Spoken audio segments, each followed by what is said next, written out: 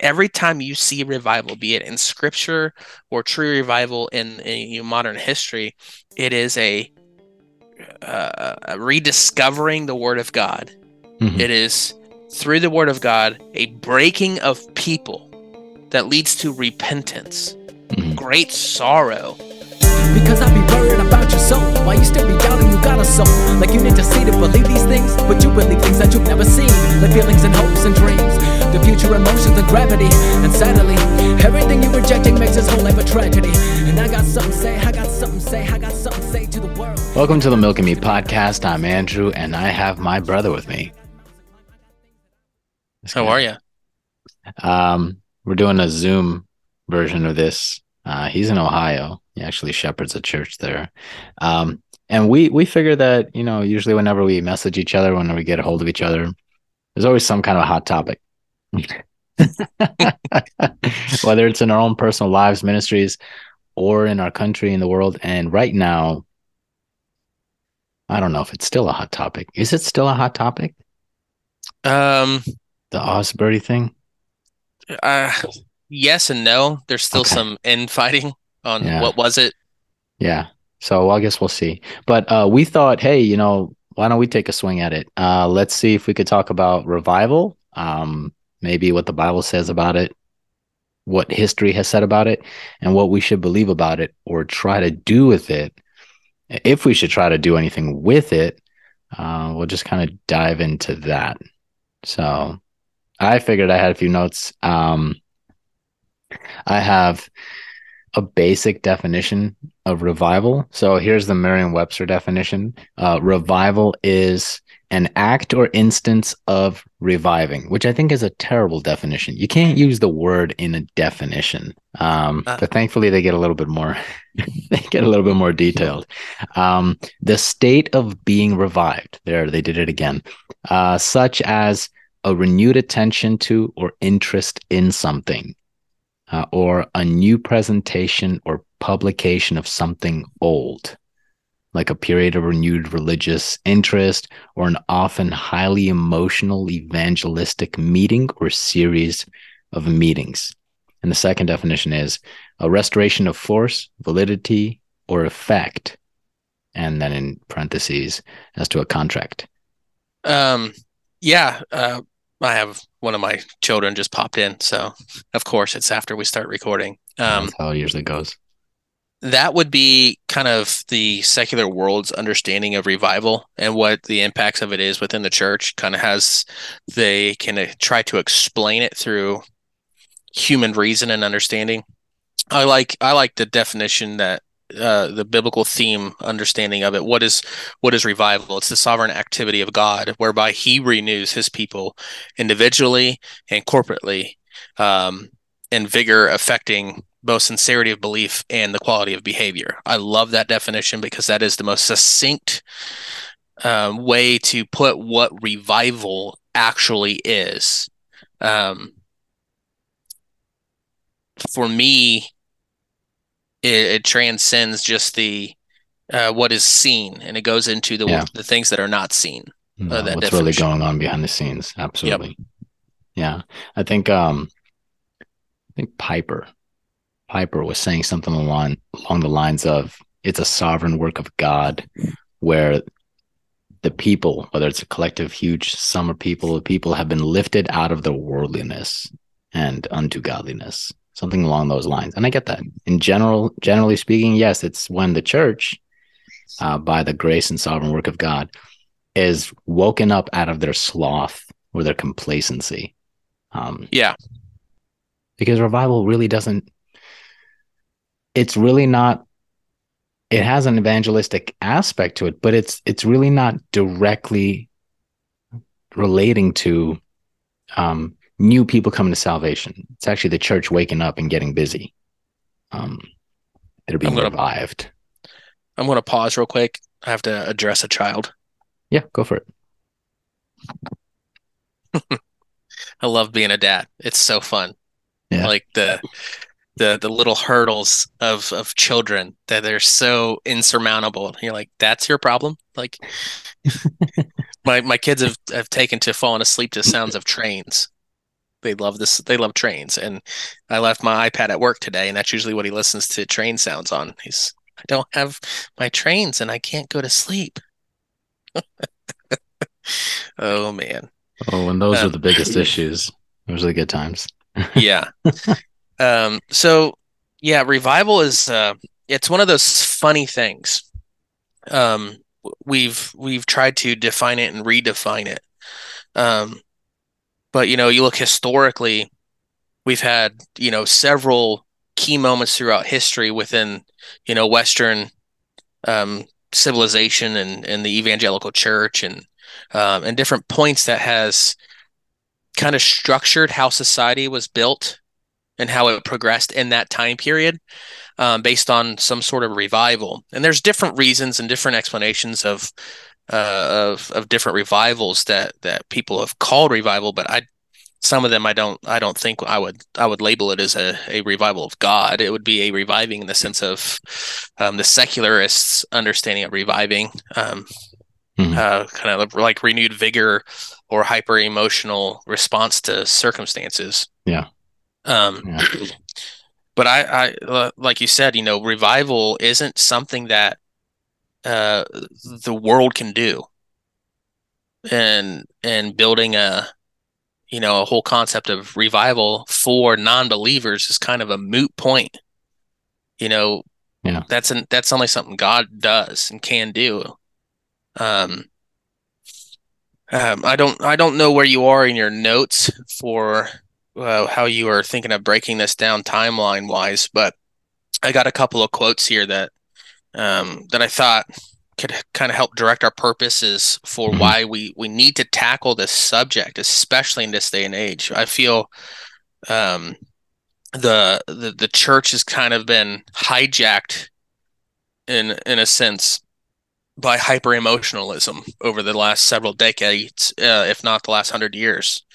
Um, but Burke Parsons, in an article titled "True Reformation," he says this. He says, "When God brings revival, He always brings deep and convicting repentance that leads to a life of faith, repentance, and obedience." And I love that because that's kind of a litmus test to see. Mhm.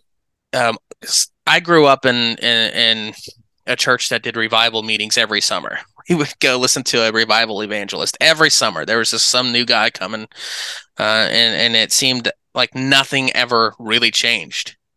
Like people would be emotionally stirred for a couple of weeks, if up to a month, but then it would just be back to business as usual. And it's like Yeah. if you as the Christian needs a revival every so many months, a revival to what? Into what?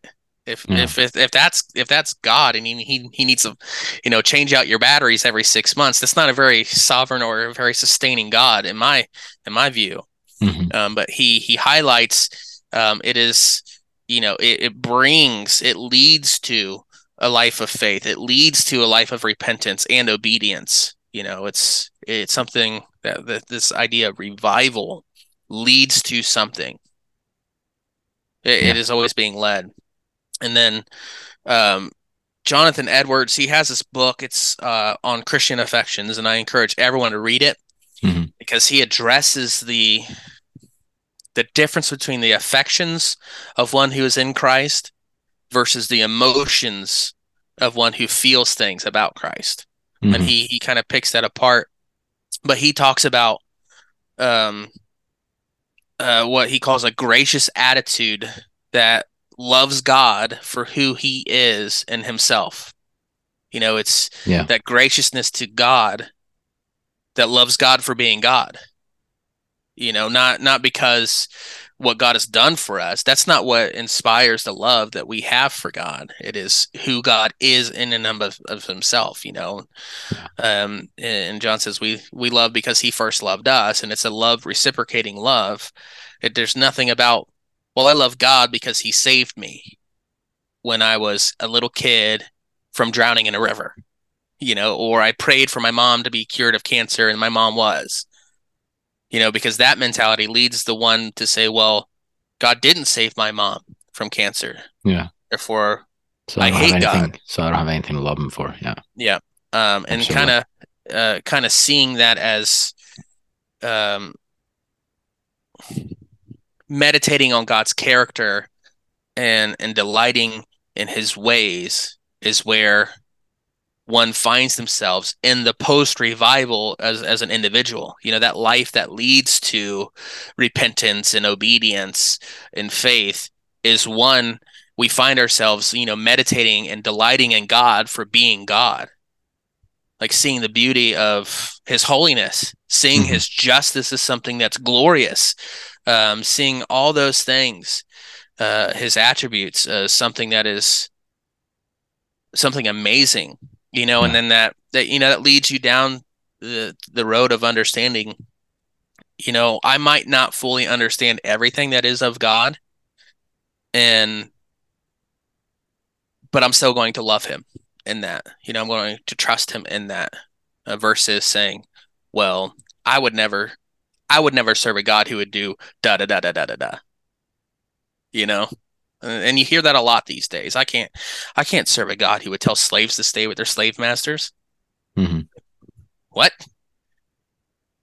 If it's God, it's God.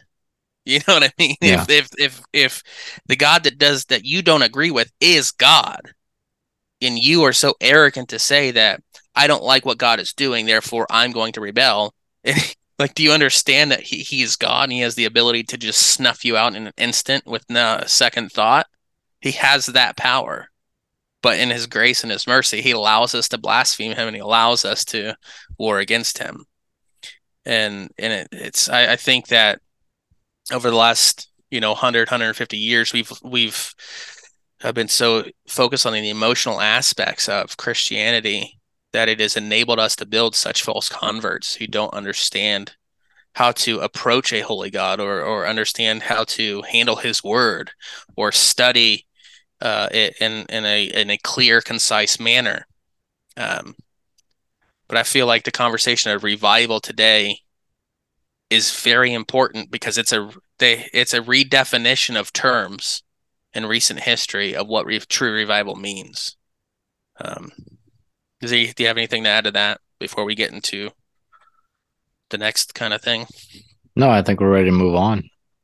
All right. I mean, as far as pointing to the need to get to the actual truth of God rather than just the personal experience as being the validating factor of everything. I think we're going to keep resurfacing that throughout the discussion.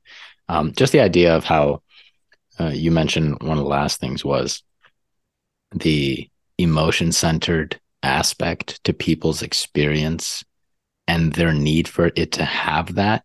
That's like what I came out of with Pentecostalism, apostolicism. It's all about emotion. That's why Mm-hmm. the preacher has to sweat. Basically, he's got to be sweating while he's preaching, or else he's not emotional enough.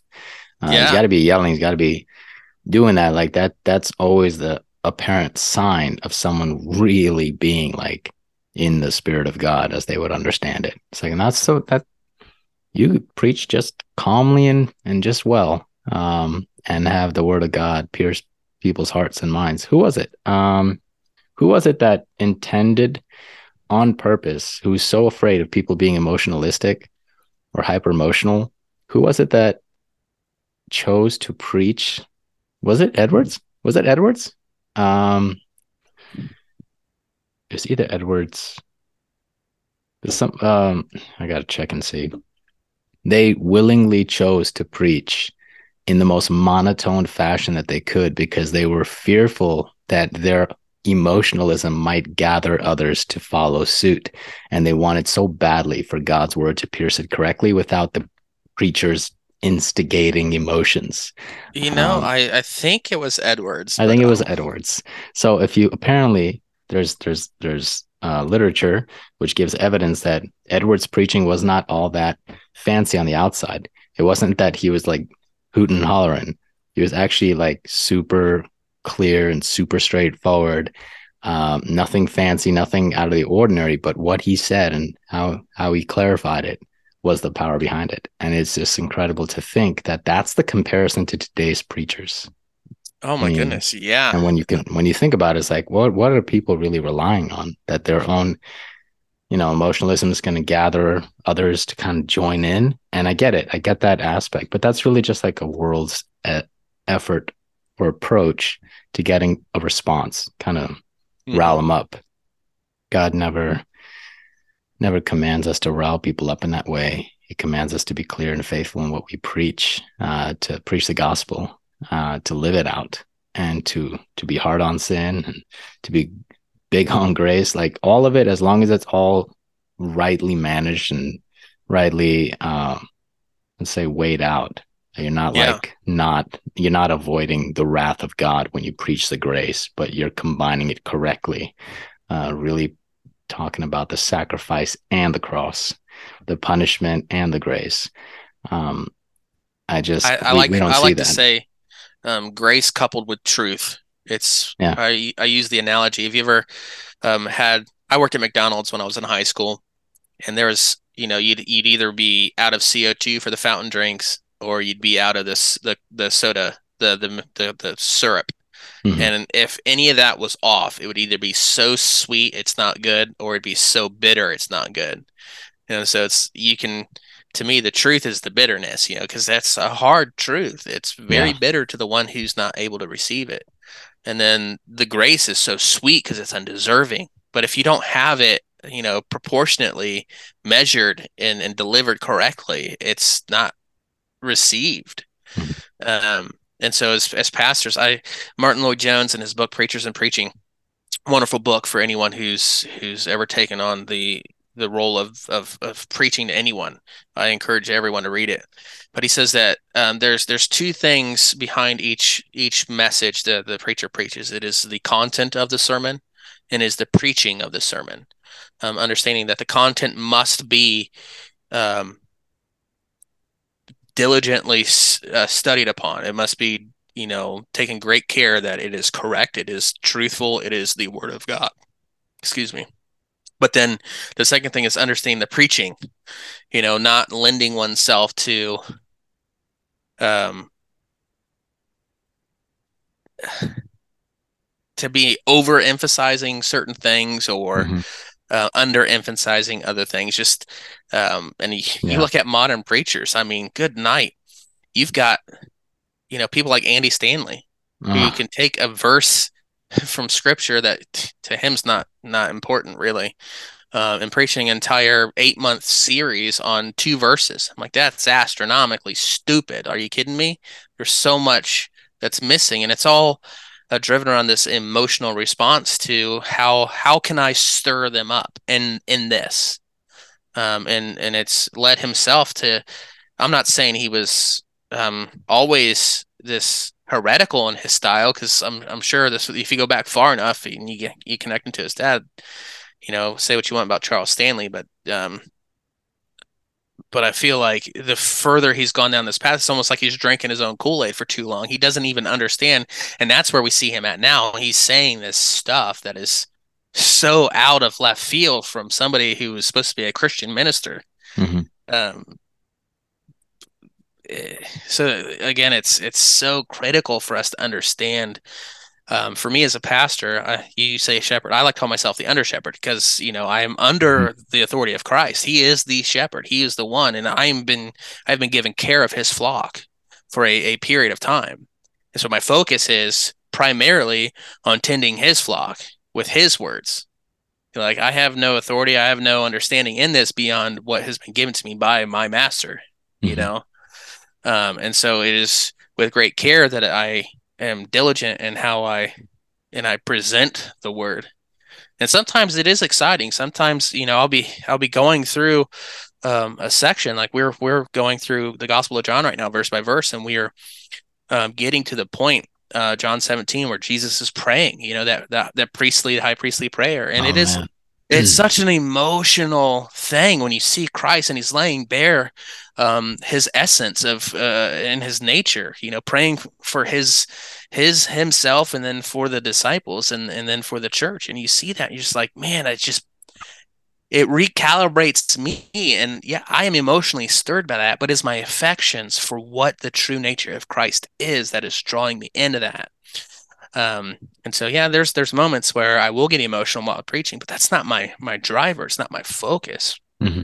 Um, um, I think we spend too much time kind of stirring the pot in that, and you can go back and I've got the historical notes of the great revivals throughout history. Mm-hmm. And when you look at the whole emotionalism, you get that in the Second Great Awakening that took place in the early to mid 19th century, which from there you get the emotional uh, response to the world seeing, yeah, the world's morally corrupt. Anyone with eyes can see that. I mean, Paul tells us that the proof, the law is written on our hearts. There, we're without excuse as we go because of sin. And so everyone knows that, and it's easy to look around and say, yeah, this world's gone to crap. And you look at that, and then it was out of that you have prohibition. Out of that you have people trying to redeem the world through legislation. Like, Yeah. Yeah, I um, get. and there was a strong desire there for Jesus to come back so that we didn't have to deal with how bad the world was. I mean, does that sound familiar to what you've been hearing? Mm-hmm. It's very much very similar to what we are, and you see a lot of heretical cult groups, coming off of this Yeah. movement, and it leads itself into the Azusa Street Yeah. So you had Mormonism, you revival. had Jehovah's Witnesses, and then Pentecostalism. So it Yeah, all it all just flowed. yeah. Which, if you look at the first Great Awakening, as we were talking in a little bit beforehand, the second is in stark contrast to the first. Mm-hmm. The first was all about the saints. It was about revival of the saints, bringing the church back under the true lordship of Christ, bringing proper focus. And, that was, about 100 years before the Second Great Awakening. And you have people like John Edwards, you got Whitfield and the Mm-hmm. Wesley brothers. And you look at, in that movement, you have Jonathan Edwards preaching probably one of the most um, damning sermons Yeah. for for lazy Christians, or Sure. as the Pentecostals will say, the carnal Christians, or the holiness people, which they don't exist. But it you have Jonathan Edwards preaching, sinners in the hands of an angry God. Do you think people would be ready to receive that message? And it is in that spirit of Edwards and that type of preaching that brings revival to the church. And it's a beautiful thing. It's a needed thing. But yeah, I didn't want to, I kind of got it rambling there for a second, but No, you're good. I mean, you're just you're touching on it. That's what we're supposed to do. We're supposed to lead to the fact that, a true revival isn't about, okay, let me just say this. A true revival is not about singing songs for 17 days straight. I'm sorry. That's not. Now, it's I'm not, not no. saying that's not immediately disqualifying the fact that there are truly and were truly, I'm pretty sure it ended, right? They ended the Yeah, Asbury thing. they stopped it so that they can go watch the movie. No, I'm kidding. That's a shot Je- across the bow. Jesus Revolution. No, I want to see it so that I can rightly critique it. But the Asbury revival had real Christians there. Oh yeah, And just I like in truly, yeah, and just like in any circle, you're gonna have a mixture of real fake, the ones that look real that are fake, the ones that don't look like they're serious that actually are saved. Um, if I'm not mistaken, it was 90, if not 95% singing. And that's just not it. Um, that yeah. doesn't Um, and it's just not a revival. I am a musician. I love music. Music is it expresses things in me that Yeah, just I respond well to music.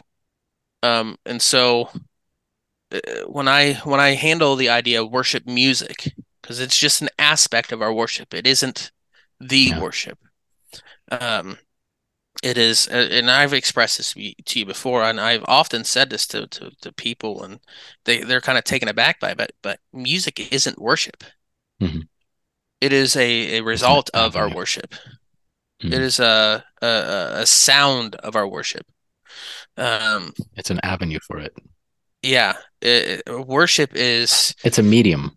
yes, um, it is a way by which we uh, exalt Christ, as we exalt God, the Father in heaven, and we glorify Him. We do that by reading the Word and singing the Word and teaching the Word and examining the Word and preaching the Word. Everything that we do in our worship is about the Word. It's about God. It's about Christ. It's about um, that. And so one of those ways that we do that is by singing the Word. Hmm. But you look at a lot of these charismatics and these hyper um, Pentecostals, the songs that they're singing are so devoid of the word. And they use Christianese, as I like to call it, terminology that sounds nice and can stir emotions and is very um, manipulative of that. Um, but it's devoid of any true meaning. And from what I had seen, now I grew up in a holiness Wesleyan holiness church, and the church I grew up in, they call themselves non-denominational, but they're a denomination. They're structured, they're organized as much as a denomination, apart from being, like a Presbyterian type of model, Hmm. um, independently, congregationally run. But we had to network.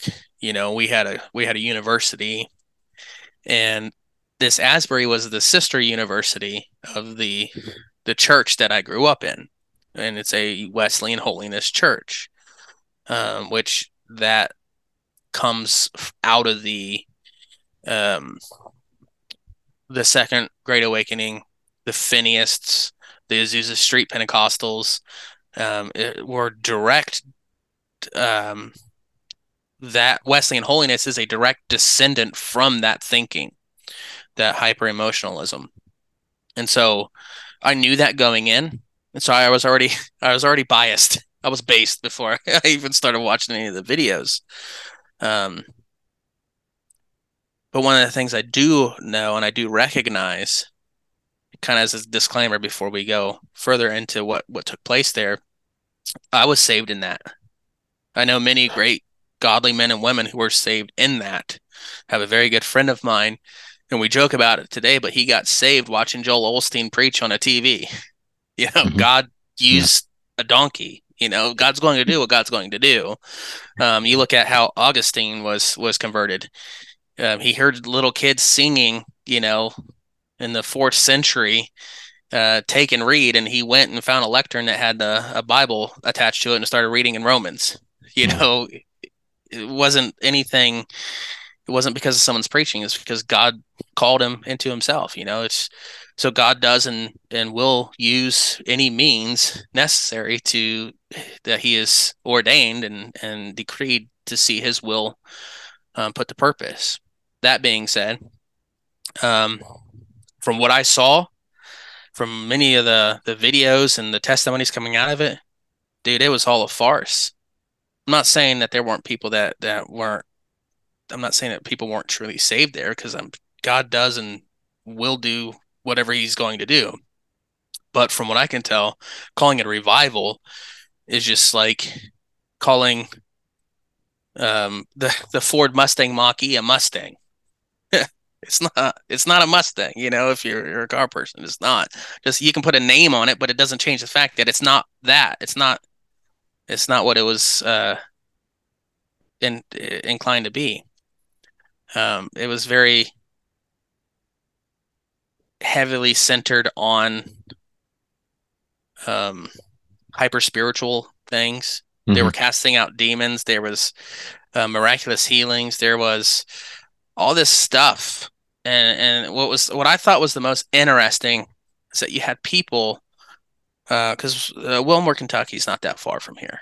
from where I live in Ohio, just a couple hours. Um, I've actually been in that area of Kentucky several times in my life. I found it so interesting that you had Christians, church folk, pastors, lay people in the church, deacons, descending upon this college university for the sole purpose of seeing what they're doing so they can repackage it, take it home, and do what they're doing back home at our church. And then the other thing I thought was interesting, we have another somewhat famous or more popular Christian university, Cedarville University, right down the road from me here.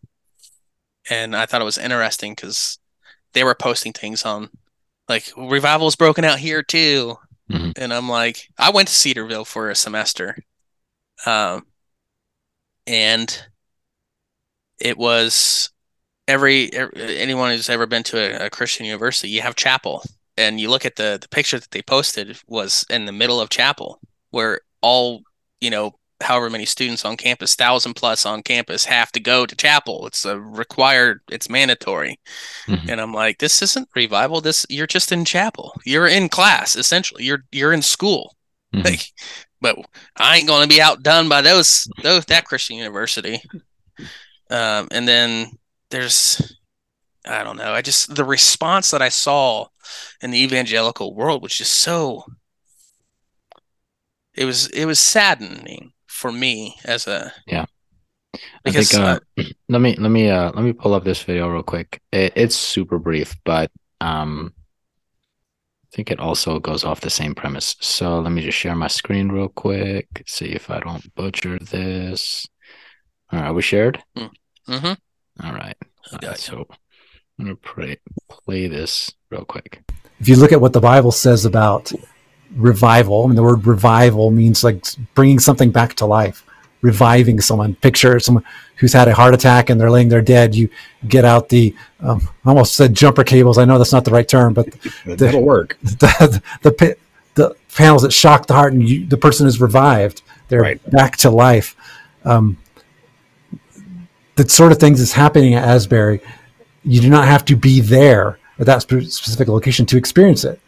If you pour out your heart in worship, that if you repent from any sins that you are currently engaged in, if you truly seek the Lord, he will perform a work in your heart, on your mind, in your life, no matter where you are. So this idea that there's like a special anointing right now at Asbury, and I've got to go there in order to get it and then bring it with me so I can have the same thing at my campus. It's like, maybe you can go there and learn just by observing, seeing what's doing, but it's not like a move of God like this can't just be replicated just by having your presence there and then transferring your presence to somewhere else.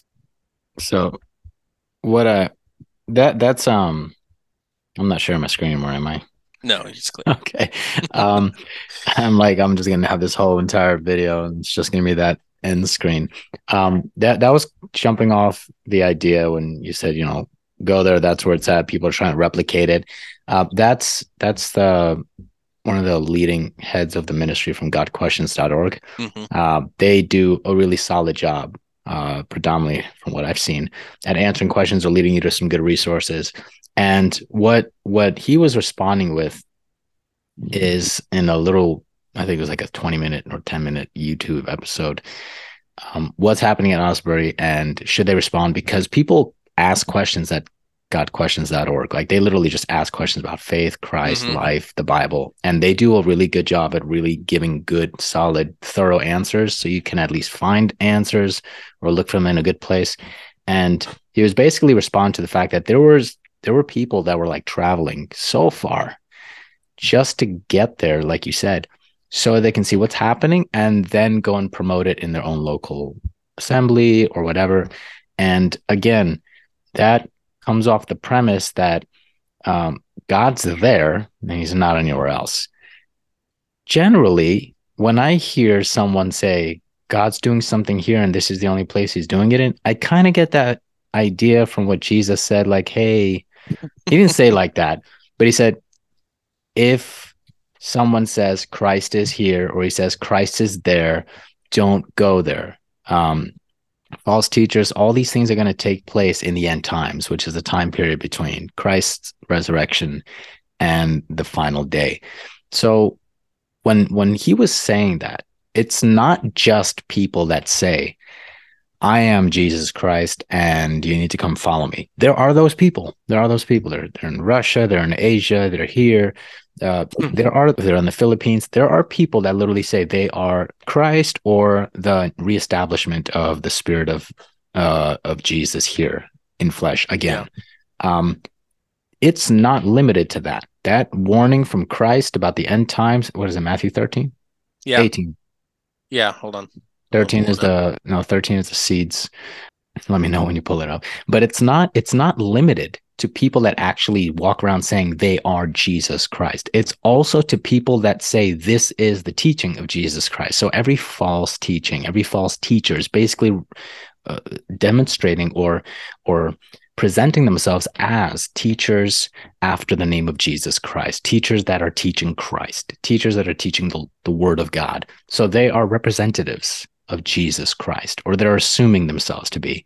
And if they're teaching something false and saying, hey, something special is happening here and this is the only place you can come get it, that's already usually instinctive to us. It should be that there's something that we should be cautious about at least, because going to a convention is one thing. Going to a set of preachings is another thing. Like we got ShepCon going on. That would have been nice if we would have went. Oh my gosh. But Next year. there's gatherings of preachers that get together to edify and kind of create this big event. That's one thing. When people are saying God is doing a special, unique, and one of a kind thing right here, and this is like the powerhouse for it, you got to come and plug into this. It's like they're trying to recreate the temple from the Old Testament, as if there's only one place to travel to meet with God. Yeah. They're already incorrect in their assumption of the uniqueness of God's reach in those areas. That's how I see it. Yeah, it's that, where two or three are gathered. Yeah. Like, you don't want to know the real meaning behind that, because It's if two or about three brothers come to you with a grievance and they're Yeah. ready to handle some discipline, guess what? Yeah. But yeah, I find I love how the hyper charismatic church, or just the biblically just ungrounded church. There's people that aren't even hyper charismatic, but they still misuse that, and I'm just like, it's really simple to read the 6 verses before that and the 4 after. Like, it's just really simple. When 2 or more are gathered, that's talking about for discipline and for repentance. When they're gathered and they come and they unite together, that they are going to repent and they're going to agree on this. God is there bringing that relationship together, sorting it out, cleaning it up, sanctifying it, purging the evil from among them. God is there working in that midst. That is not you saying, all right, buddy, I want a Lambo. You want a Lambo? All right, let's both want a Lambo for me and let's pray about this. We are gathered and we agree. God's going to give it to us. Come on. Yeah. All right, man, now your turn. You want a Lambo? I'm going to want it for you too. Like, that's not it. You don't tell God what you want and then just he'll dish it out because he's your what is it? Your heavenly servant. Like, that's not it. So yeah, people have that idea. It's pretty messed up. If your intention isn't righteousness, Jesus, he tells, then if you are not of me, if you're not for me, then you are against me. Who are those who are not of him? Are those who are not obeying his commands, who are not thirsting for righteousness, who aren't, I don't know. It's easy for people to just write off like, oh yeah, well, you're judging. Like, no, I am judging the fruits. And this is the same song and dance that this entire movement has the fruit that it has bore over the last 150 years, and it's destruction. Jesus says that if you are not of my father, you are of your father, the devil, and yeah. It's every time you see revival, be it in scripture or true revival in modern history, it is a rediscovering the word of God. Mm-hmm. It is through the word of God, a breaking of people that leads to repentance. Mhm. great sorrow. Um, that the image of in Isaiah when he is seeing the image, the glory of God, the vision of God as Yeah. he's in the temple, and then Isaiah he breaks him. you know behold, I am undone, because he's been given a vision of the holiness of God. That's what the word of God is to give us a revelation, to reveal God to us, Yeah. and is the revealed God that undoes our humanity, because we are nothing before him. And that's where revival begins. And I think we've put so much focus on corporate revival, or let's do this in a sense of, well, I was part of this movement, that look what this movement did. This movement saved these people, and that's, you can Hmm. almost take ownership in that without doing anything at all. Yeah. You know what I mean? It's taking the group mentality of, well, like for us when we were in the military, we were, dude, HMH 362. We were Yeah. the best. We did it all. But I was just there's a lot of moving parts that made us operate the way that we did. I was fortunate enough to be in that group, but it was by nothing I did. I mean, Hmm. I was just a small part of that in that, but there was many people who did absolutely nothing to the cause, who got to share in the same glory of what we Yeah. were as the best Marine Corps helicopter squadron that's ever graced this earth, We, yeah, we were the best. I still got the patch and everything. Heck yeah. I still have the CO's coin, the poker Yeah. chip. Heck yeah. Sweet, dude. I got my stuff over there, but you can't see because my Yeah. camera's all I gobbledygook. think you can Uh, see right there. I don't know. There's yeah, the I ugly saved the angel. You see coins. the Yeah. ugly angel? Yeah. Right there. You I can can see a little see bit of a red, a little little yellow. glimpse. And since you know what the coin looks like, you know what it is. Um, but I feel like the modern, I say the church, but it's people who want to be the church but aren't. They're going to find themselves that they're not part. They went out Yeah. from us because they were never of us. Yeah.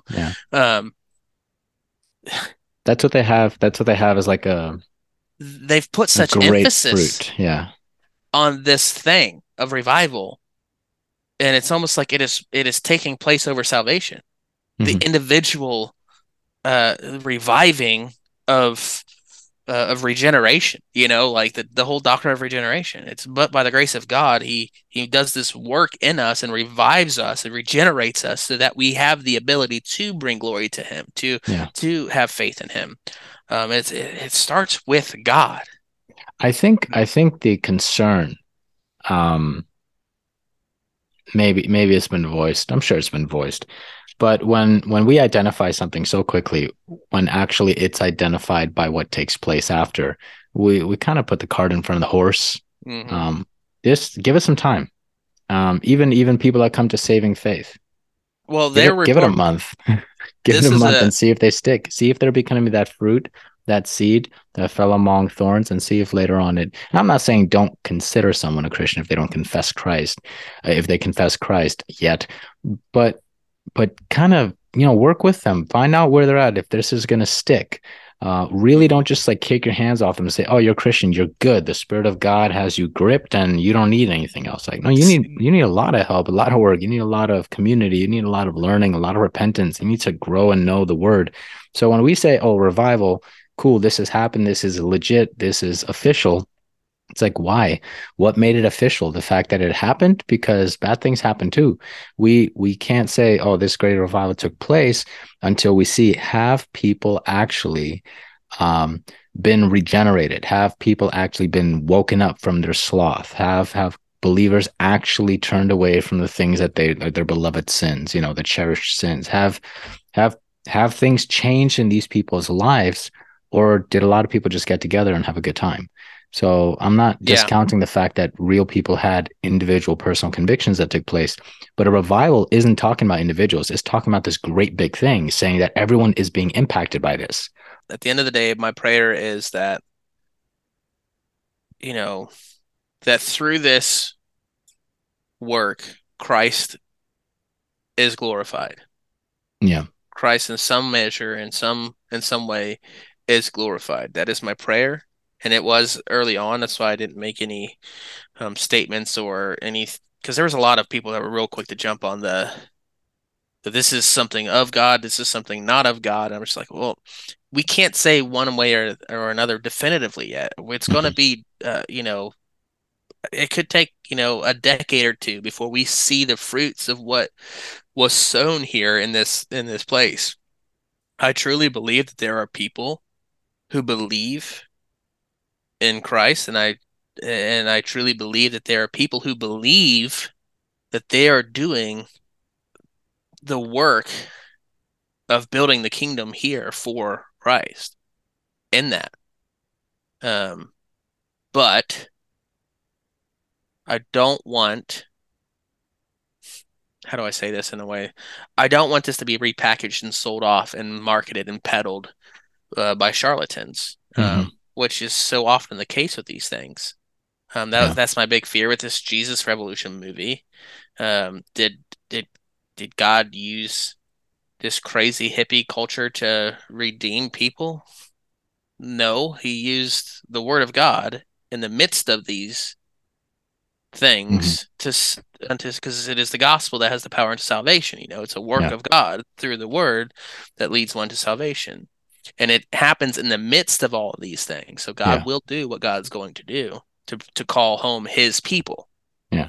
Um, Well, I mean, we have to also be mindful. Acts 16 talks about Paul yep. um, Before venturing unexpectedly into Philippi because he was trying to go to Asia and the Spirit prevented him. hmm And when he was there, a lot took place. Oh man, But one thing that took place was a demon-possessed woman who was like a fortune teller by the spirit of her demonic possession was proclaiming the actual truth of God, just in a not probably in an obnoxious way. And she was yeah. saying something along the lines of, "These men will show you how to. These men will show you. What was it? I want to be. Behold, Well, you got one yeah, word. Hold on. I want to use the exact words that she used. Um, Okay, it happened that as they were going, Acts 16:16, by the way, it happened that as they were going to the place of prayer, a slave girl having a spirit of divination met us. So this is Luke writing, met us, who was bringing her masters much profit by fortune telling. Following after Paul and us, she kept crying out, saying, "These men are bond servants of the Most High God, who are proclaiming to you the way of salvation." She continued doing this for many days, but Paul was greatly annoyed and turned and said to the Spirit, "I command you in the name of Jesus Christ to come out of her." And he came out at that very moment. This was a woman possessed by devils. This was not a woman that mm, was trying to preach Jesus and she had some like some issues in her medical that identified her as demon possessed. This wasn't that. This was a woman who was speaking these words because of the demon inside of her. Demons will preach the gospel. People yeah, that are possessed by demons will preach the gospel. They'll do it in an erratic way. They'll say it in crazy ways. But there are going to be times, like even the demons among Jesus' ministry, they said they literally ran up to him and said, "You are the Son, the Holy One of God," and he would tell them, "Be quiet." like they're gonna speak the truth at times. Just because someone is speaking even the accurate word of God, first off, does not mean that they are from God, because Jesus even said in Matthew 7:23, um, not everyone who says to me, "Lord, Lord," will come and enter uh, yeah, heaven. yeah, Um, you know, I've done many works in your name. I've preached the gospel, cast out demons. Like, go away. I never knew you. You never had the Holy Spirit. You never had my regenerating work in you. You were never mine. Go away, you workers of iniquity. So just because somebody says something doesn't mean that they're of God. Second of all, God would probably use just about anything. He could use a, like you said, like a mule to lead people in the right direction or to correct people. He can use whatever he chooses. Who knows? That woman from Acts 16, she may have brought in the attention to Paul so people might more readily listen to what he had to say just by being as obnoxious as she was, or saying, "Hey, these guys are going to show you how to get saved." Who knows if she was laughing when she said it? Who knows if she was being quirky and acting like she didn't believe it? Who knows if it was just like when Paul said, even if some people preach out of spite and other people preach out of a sincere heart. Who I'm just glad that people are preaching the gospel when he was imprisoned. So we know that God can use anything, but that doesn't automatically put a stamp of approval on what some people are doing. So we need to be mindful of that. That's one thing to pay attention to. God can use anything. Mm-hmm. Yeah. Yeah. I really don't have a ton to add to that. It's just because somebody is quoting scripture doesn't mean that they are in the fold, Yeah. simply because Satan knows scripture better than anyone of us, Yeah. and he clearly is not in the fold. Um, I know a lot of atheists who have taken it upon themselves to try to trip me up, which means I've had to be even more studious and actual know the word, Yeah. keep it ever, bind it on your hearts so that Yeah. Absolutely. um and be ready to give a ready defense, that apologia, be able to stand on the word of God, knowing um it. So it's one of those things that's important to us to test everything. We Yeah. must test everything. It's something I try to remind my congregation every week. Do not take my word for it. Take the word of God, and with it you will not go wrong. Absolutely. If there's something you do not understand, question. If there's something you think that I've said wrong, question me. I encourage questions. I love talking Bible. You know this. And any opportunity I have to just sit down and just discuss the Word of God, I have so much joy in the Word of God. Um, and so, because of that regard that I have, is that affection I have for it, I'm hypersensitive to people misusing it and Yeah. misusing the works of God for their personal gain or for their own personal favor. So, Yeah. um, the Berean approach, they question Paul himself, and he called him noble. Yeah. Like, who questions Paul? It is noble to ask questions and to be inquisitive. It is noble to doubt not for the sake of doubting, but to just wait to trust. Now, again, that doesn't mean if God clearly in his word says something. We're talking about people Hmm. that come and speak in the name of God, people that make statements about God. They weren't questioning the fact that um, God is who he says he is. They were questioning that this new revelation about Christ was actually in line with scripture. So, because it wasn't written yet. Yeah. So I don't know if you guys knew that, but Paul was not like going off a script. He was going off he had the scrolls. He had Isaiah. He had Genesis. Like he had the scrolls with him. He had the Old Testament. He was working off that as he was explaining the new that hasn't even been written yet until the letters started circulating. I like to explain what the epistles are. The epistles are uh, Old Testament commentaries in light of the New Covenant. In light of the new covenant. Yeah. And when you read Romans is the most succinct commentary on the works of Christ in the Christian, Mm-hmm. the righteousness of God in the Christian. That's Romans. And what does it mean to be a follower of Christ? And then, First and Second Corinthians. Again, it's here's what you're doing. This is what I told you to do. This is the authority in which you are to do these things that I have commanded you to do, Yeah. and then he gets to 1 Corinthians 15 and he's like, hey, here's the gospel. You need a refresher. And I find it so funny that he's gone so long in that letter to remind the gospel, is Christ crucified, died to repentance of sins, remission of sins. And it's just very interesting how Paul handled the church, Yeah. and handled teaching the church. Um, Mm. and I almost see him just embracing the idea of people questioning, because you read how he writes, and and he answers questions as he's speaking and as he's teaching. What shall we say then? Shall we go on in sinning? Yeah. Surely not. He challenges himself. He's got a very He has a healthy polemical style. yes, and it's Yeah. almost like a lawyer giving a defense for what he's arguing for. Yeah. Um, Yeah. and It's interesting.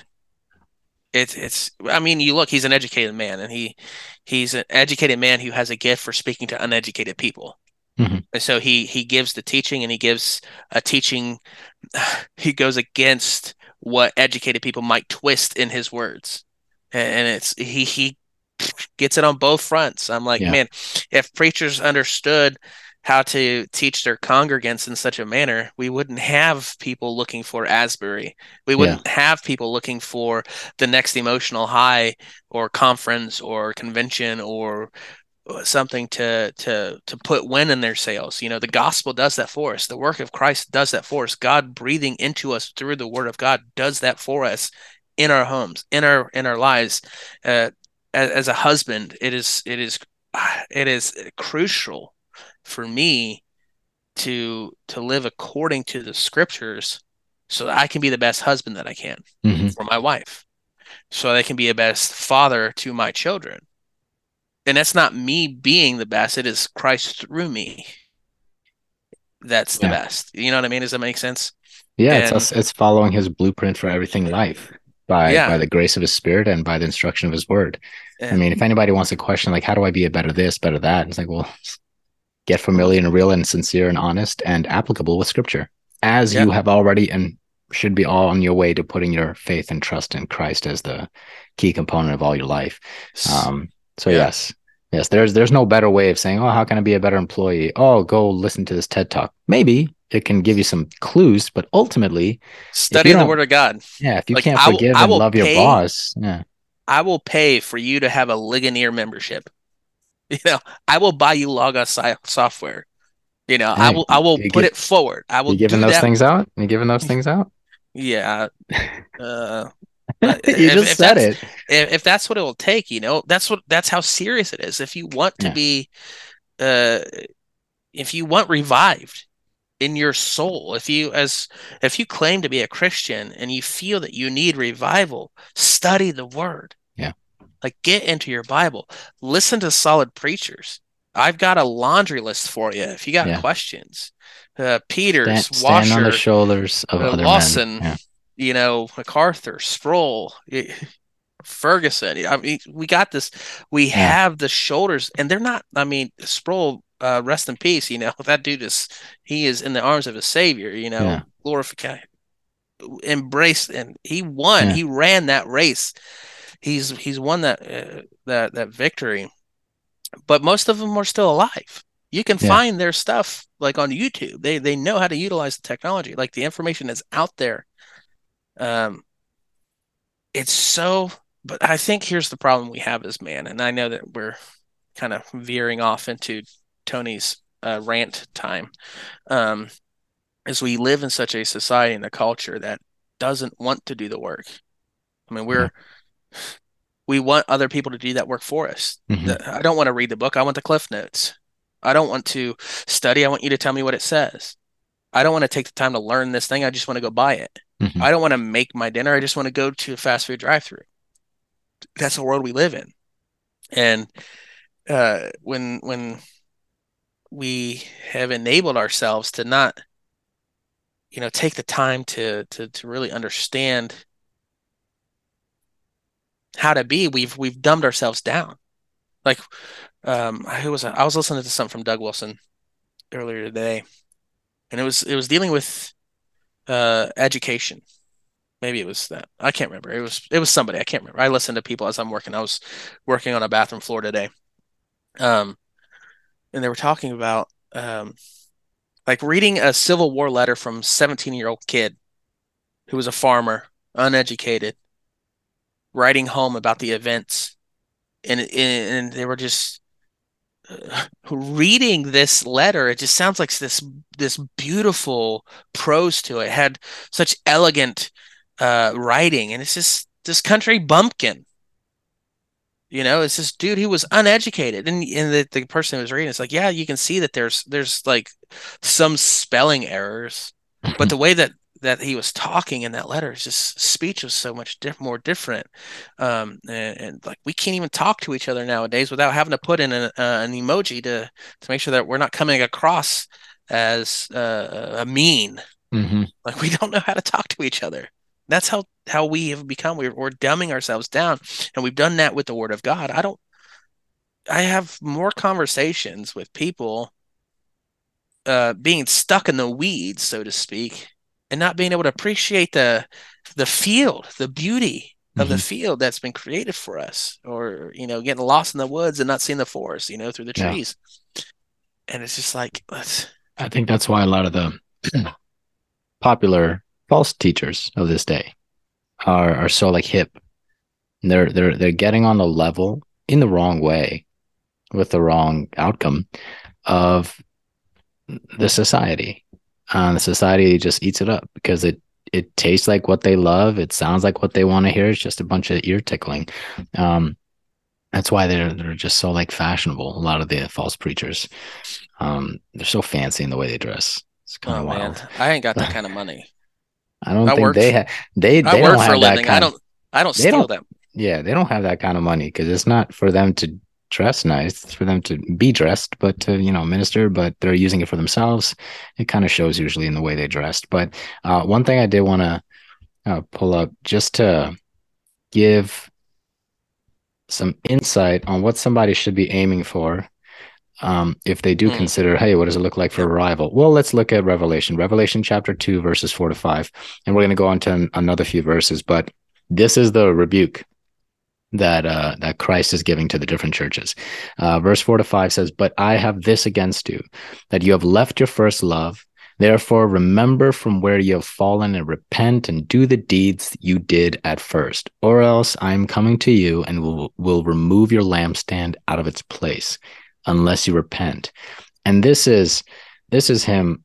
This is Christ saying, basically, you've forsaken your commitments. You've forsaken, and you are growing dull in the faith. You're just going through the motions. It's like heartless rituals. You're not living this out. You're just, what are you doing? You've forgotten your first love. I mean, what does it look like to forget your first love? Just to be completely unconcerned with the things of God. To be like, what would it look like for a man to have, or let me see, what would it look like for someone to say this person is not living for his marriage? Like, what would that even look like? um I would say that it would look like someone that's not actively involved in the marriage. They don't look like it at all. It just seems like it's really too easy to combine and connect those, saying, hey, if you don't if you look like you have lost your first love or left it, means you're abandoning those things. And to abandon Christ and his will and his word, it looks like you're completely consumed with this world. So it most likely is complete worldliness. Verses 10 to 11 says, "Do not fear what you're about to suffer." He's speaking to different churches. I'm just skipping those parts just so we can get into this.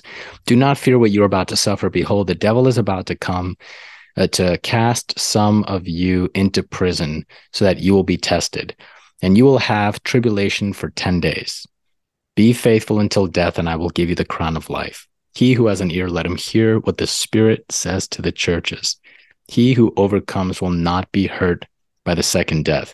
And this, if anything, is pointing to the fact that persecution can lead to some sort of exhaustion, whether it's physical, mental, spiritual, not to give in to that exhaustion, but to remain steadfast and to continue going towards the hope, because that persecution is absolutely going to do that. Anybody starts coming and tearing your spiritual life into pieces and really targeting you for the faith, even if they don't say it's for the faith, if you're an active Christian and you're being like heavily laid upon in all sorts of circumstances and trials, this is the time for you not to give up, not to be dissuaded, not to be pushed out of your faithfulness. Verses 14 to 16, "But I have a few things against you, because you have there some who hold the teaching of Balaam, who kept teaching Balak to put a stumbling block before the sons of Israel, to eat things sacrificed to idols and to commit acts of immorality. So you also have some who in the same way hold the teaching of the Nicolaitans. Therefore repent, or else I'm coming to you quickly, and I will make war against them with the sword of my mouth. Now this is worldliness and compromise. This is as if God is explaining that they have people that are following other rituals, other things. I mean, acts of immorality. That's a reference there in verse 14. So they're acting on things that are contrary to the Christian life. So they're allowing some kind of teaching, some kind of false teaching to grab its way into their heart and lead them in their convictions, lead them in their practical application. This is what they're being rebuked for. And these are all different churches, but it's just the rebuke that I've highlighted.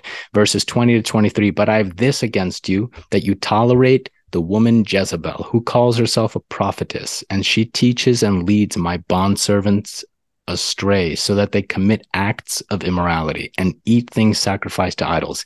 I gave her time to repent, and she does not want to repent of her immorality. Behold, I will throw her on a bed of sickness, and those who commit adultery with her into great tribulation, unless they repent of her deeds. And I will kill her children with pestilence, and all the churches will know that I am he who searches the minds and hearts, and I will give to each one of you according to your deeds. And this is actually pointing to the fact that there are false teachers that are welcomed and supported and tolerated within that church or within different collections of the Christian community. And God does not play games with that. If you allow a false teacher to be supported and applauded, and even in some way financially supported by your giving or your toleration or your sharing of their information, or you just amening what they're saying, you are bound to suffer for that in your own Christian life. God will not allow the fruit of their labor to actually benefit. False teachers, they are basically putting themselves in a position to get a target on them from the living God, because they are opposing the living God and they're speaking against him. They are lying about his truth. They are lying about salvation, sanctification. They are lying about sin and everything. They're in God's target. So people that follow after them, that try to be fruitful by their teachings, they're bound to suffer loss of all sorts, of their ministries, of their lives, even sometimes, because of the wicked things that are being taught. So this was the church that was welcoming, in essence, the entirety of this false teacher or a group of false teachers, and they were being compared to Jezebel. So the group before that was welcoming worldliness and the false influences of the world, they were being compared to that false prophet who was trying to get Baal worship going and supporting all that. So it's like, I think it's really clear that if someone wants to know what does it mean to really fall in line with revival, what does it mean to walk with God, what does it mean to make corrections in their own steps, in their own posture before the living God, take the warnings of Revelation. Take the warnings of Scripture. Take the history of the Old Testament. Take the history of the New Testament. Look at what the first Great Awakening really brought about. The wonderful results with Jonathan Edwards, with just all that really took place.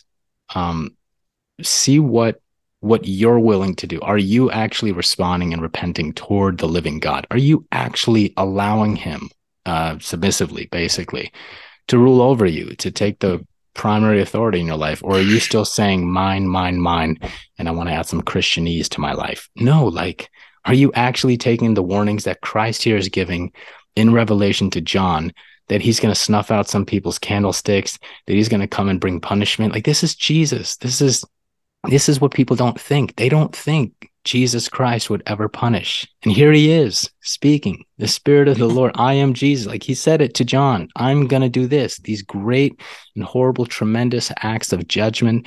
I'm going to do that. So this is him speaking. And we have to be mindful of that if we don't take God seriously, we're just going to get consumed by all the false things in this world.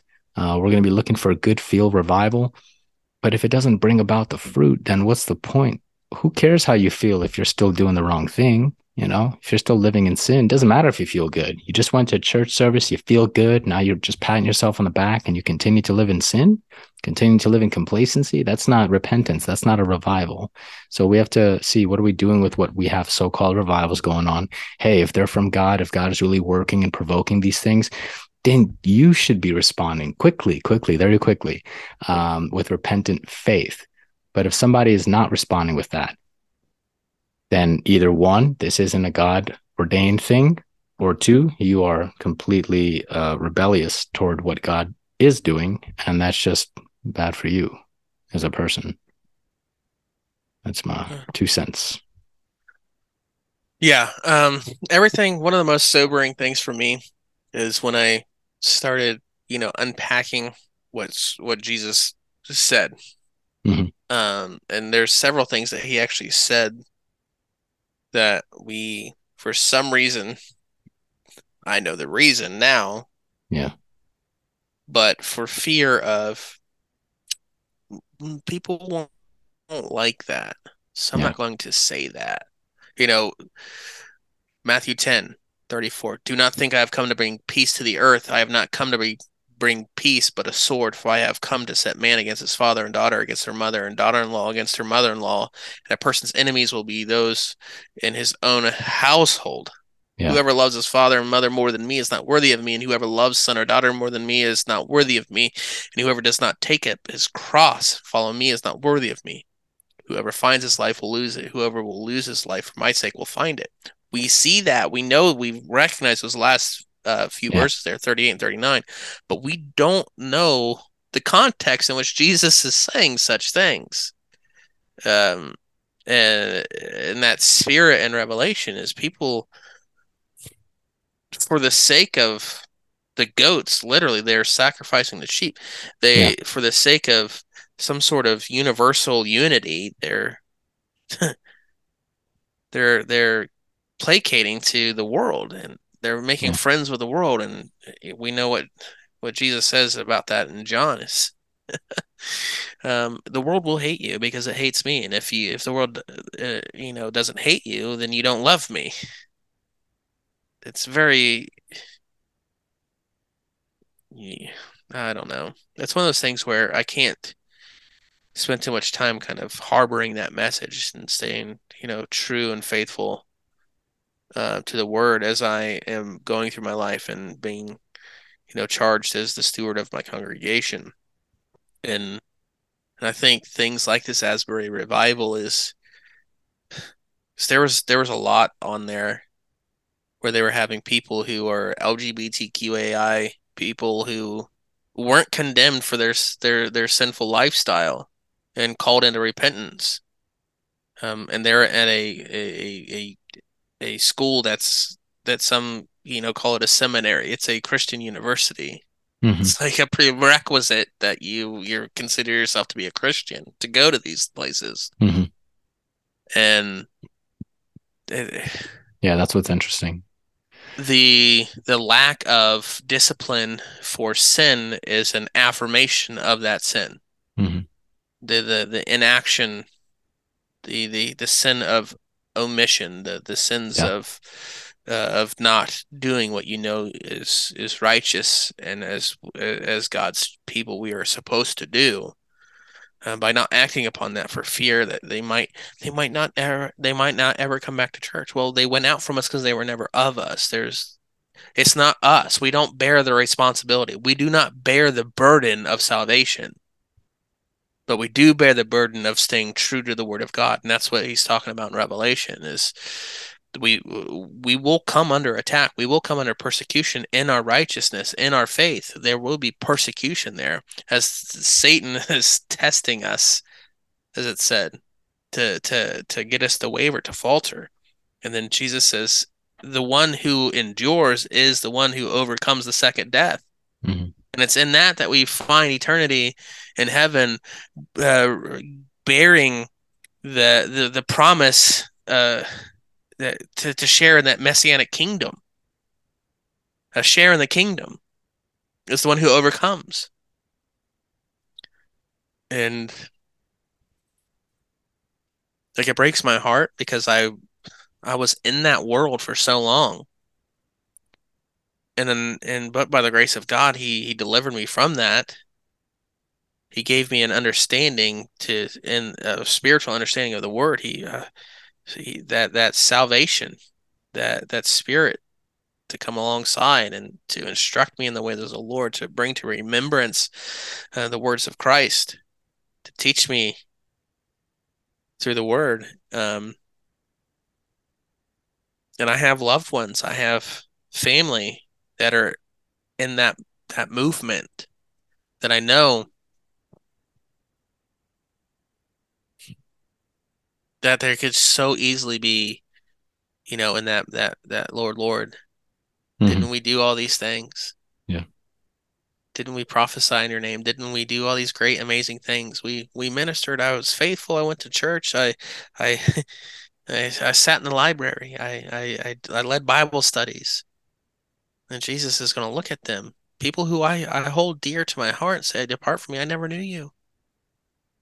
And can I live with myself, being privy to the ones who spoon fed this milk, this watered down this fake, this false gospel? I can't. I couldn't. And so what does that mean? Here in Matthew 10, that I will be against my father. I will be against my mother. I will be against, because of what Christ is and who he is. Hmm. He has equipped me with a sword that will divide, that will cut flesh, Hmm. that will pierce. And that's why this stuff is so important to get right. Because it does no one any good to have some false hope, some false sense of security. Just no good. Because at the end of the day, they will still burn in hell for eternity, bearing the full weight of the wrath of God for their sins. And Amen. that's our motivation. And that's what that was, that first awakening, that was Jonathan Edwards' motivation. It's like, do you not know the grace afforded to you, that God lets you yet breathe while blaspheming his name? This is Creator God of the Hmm. universe, who his very nature holds your atoms together. Like who are we? Hmm. Who do we think we are? And that's why we should evaluate whether or not the word's actually being preached whenever we go, wherever we go. And we should evaluate, what are we doing with the word of God? How are we responding to the gospel? And are we actually investigating the truth of God so that we could better align to him as we put our faith in him? Anything short of that, and we're really begging for poor results or no results in our Christian life, or in our so-called Christian life, if we're actually wondering whether or not we are Christians. So a lot of self-evaluation and testing, discerning. You're allowed to test. Bible even says, don't believe every spirit. That doesn't mean like don't believe every ghastly little thing floating around you. So, like every intention of man, don't believe every single person that walks around with their own mind and they're saying something. Just test it. Test it against the word of God. Test the preacher, test the pastor, the ministers, test everyone. That doesn't mean sit there and say, I don't believe you yet. But in your heart and mind, if something does not line up to what you already know about scripture, what you should be studying in it, there's a reason to question it. So if things are happening around like revivals, if things are sermons, awakenings, anything like that is taking place, just test what is being taught, what is happening, and line yourself up appropriately. This got intense real quick. It should. It's all right. Oh man. I guess we'll see what happens with this, the fruit of this revival. I don't know if the other ones at the other colleges are still going. I just know the Asbury one's closed down. If the other ones are still going, I guess we'll see what takes place in all of this, and hopefully wonderful fruit with glory to God alone takes place. It seems though like it could be very just kind of A just flash in an the pan. excitement. Yeah, like an excitement going on. So I guess we'll see. But in the meantime, I don't resist or reject the possibility or the likelihood of an actual awakening in the hearts and minds of God's people, an actual revival. But remember, revival actually goes out. Yeah. It really does. It doesn't just really bring everyone in one place. They might come for those gatherings, and then they really do go out. So they go out and minister to all sorts of places that are being neglected or overlooked at this time. So let's pray for that revival does take place and leads Christians out of the little comfortable bubbles and out into the world, so that others would hear the actual proclamation and faithful exposition of the gospel so they can come to saving faith. That's the most important thing. So that's it. I guess I'll catch you next time. Yeah. Hopefully it won't be months on end. Yeah, right. All right. We'll get together again next time on the Milk and Meat Podcast. God bless you guys. Because I be worried about your soul. Why you still be doubting you got a soul? Like you need to see to believe these things, but you believe things that you've never seen. Like feelings and hopes and dreams, the future emotions and gravity. And sadly, everything you're rejecting makes this whole life a tragedy. And I got something to say, I got something to say, I got something to say to the world. And I got a place to make, I got steps to take, I got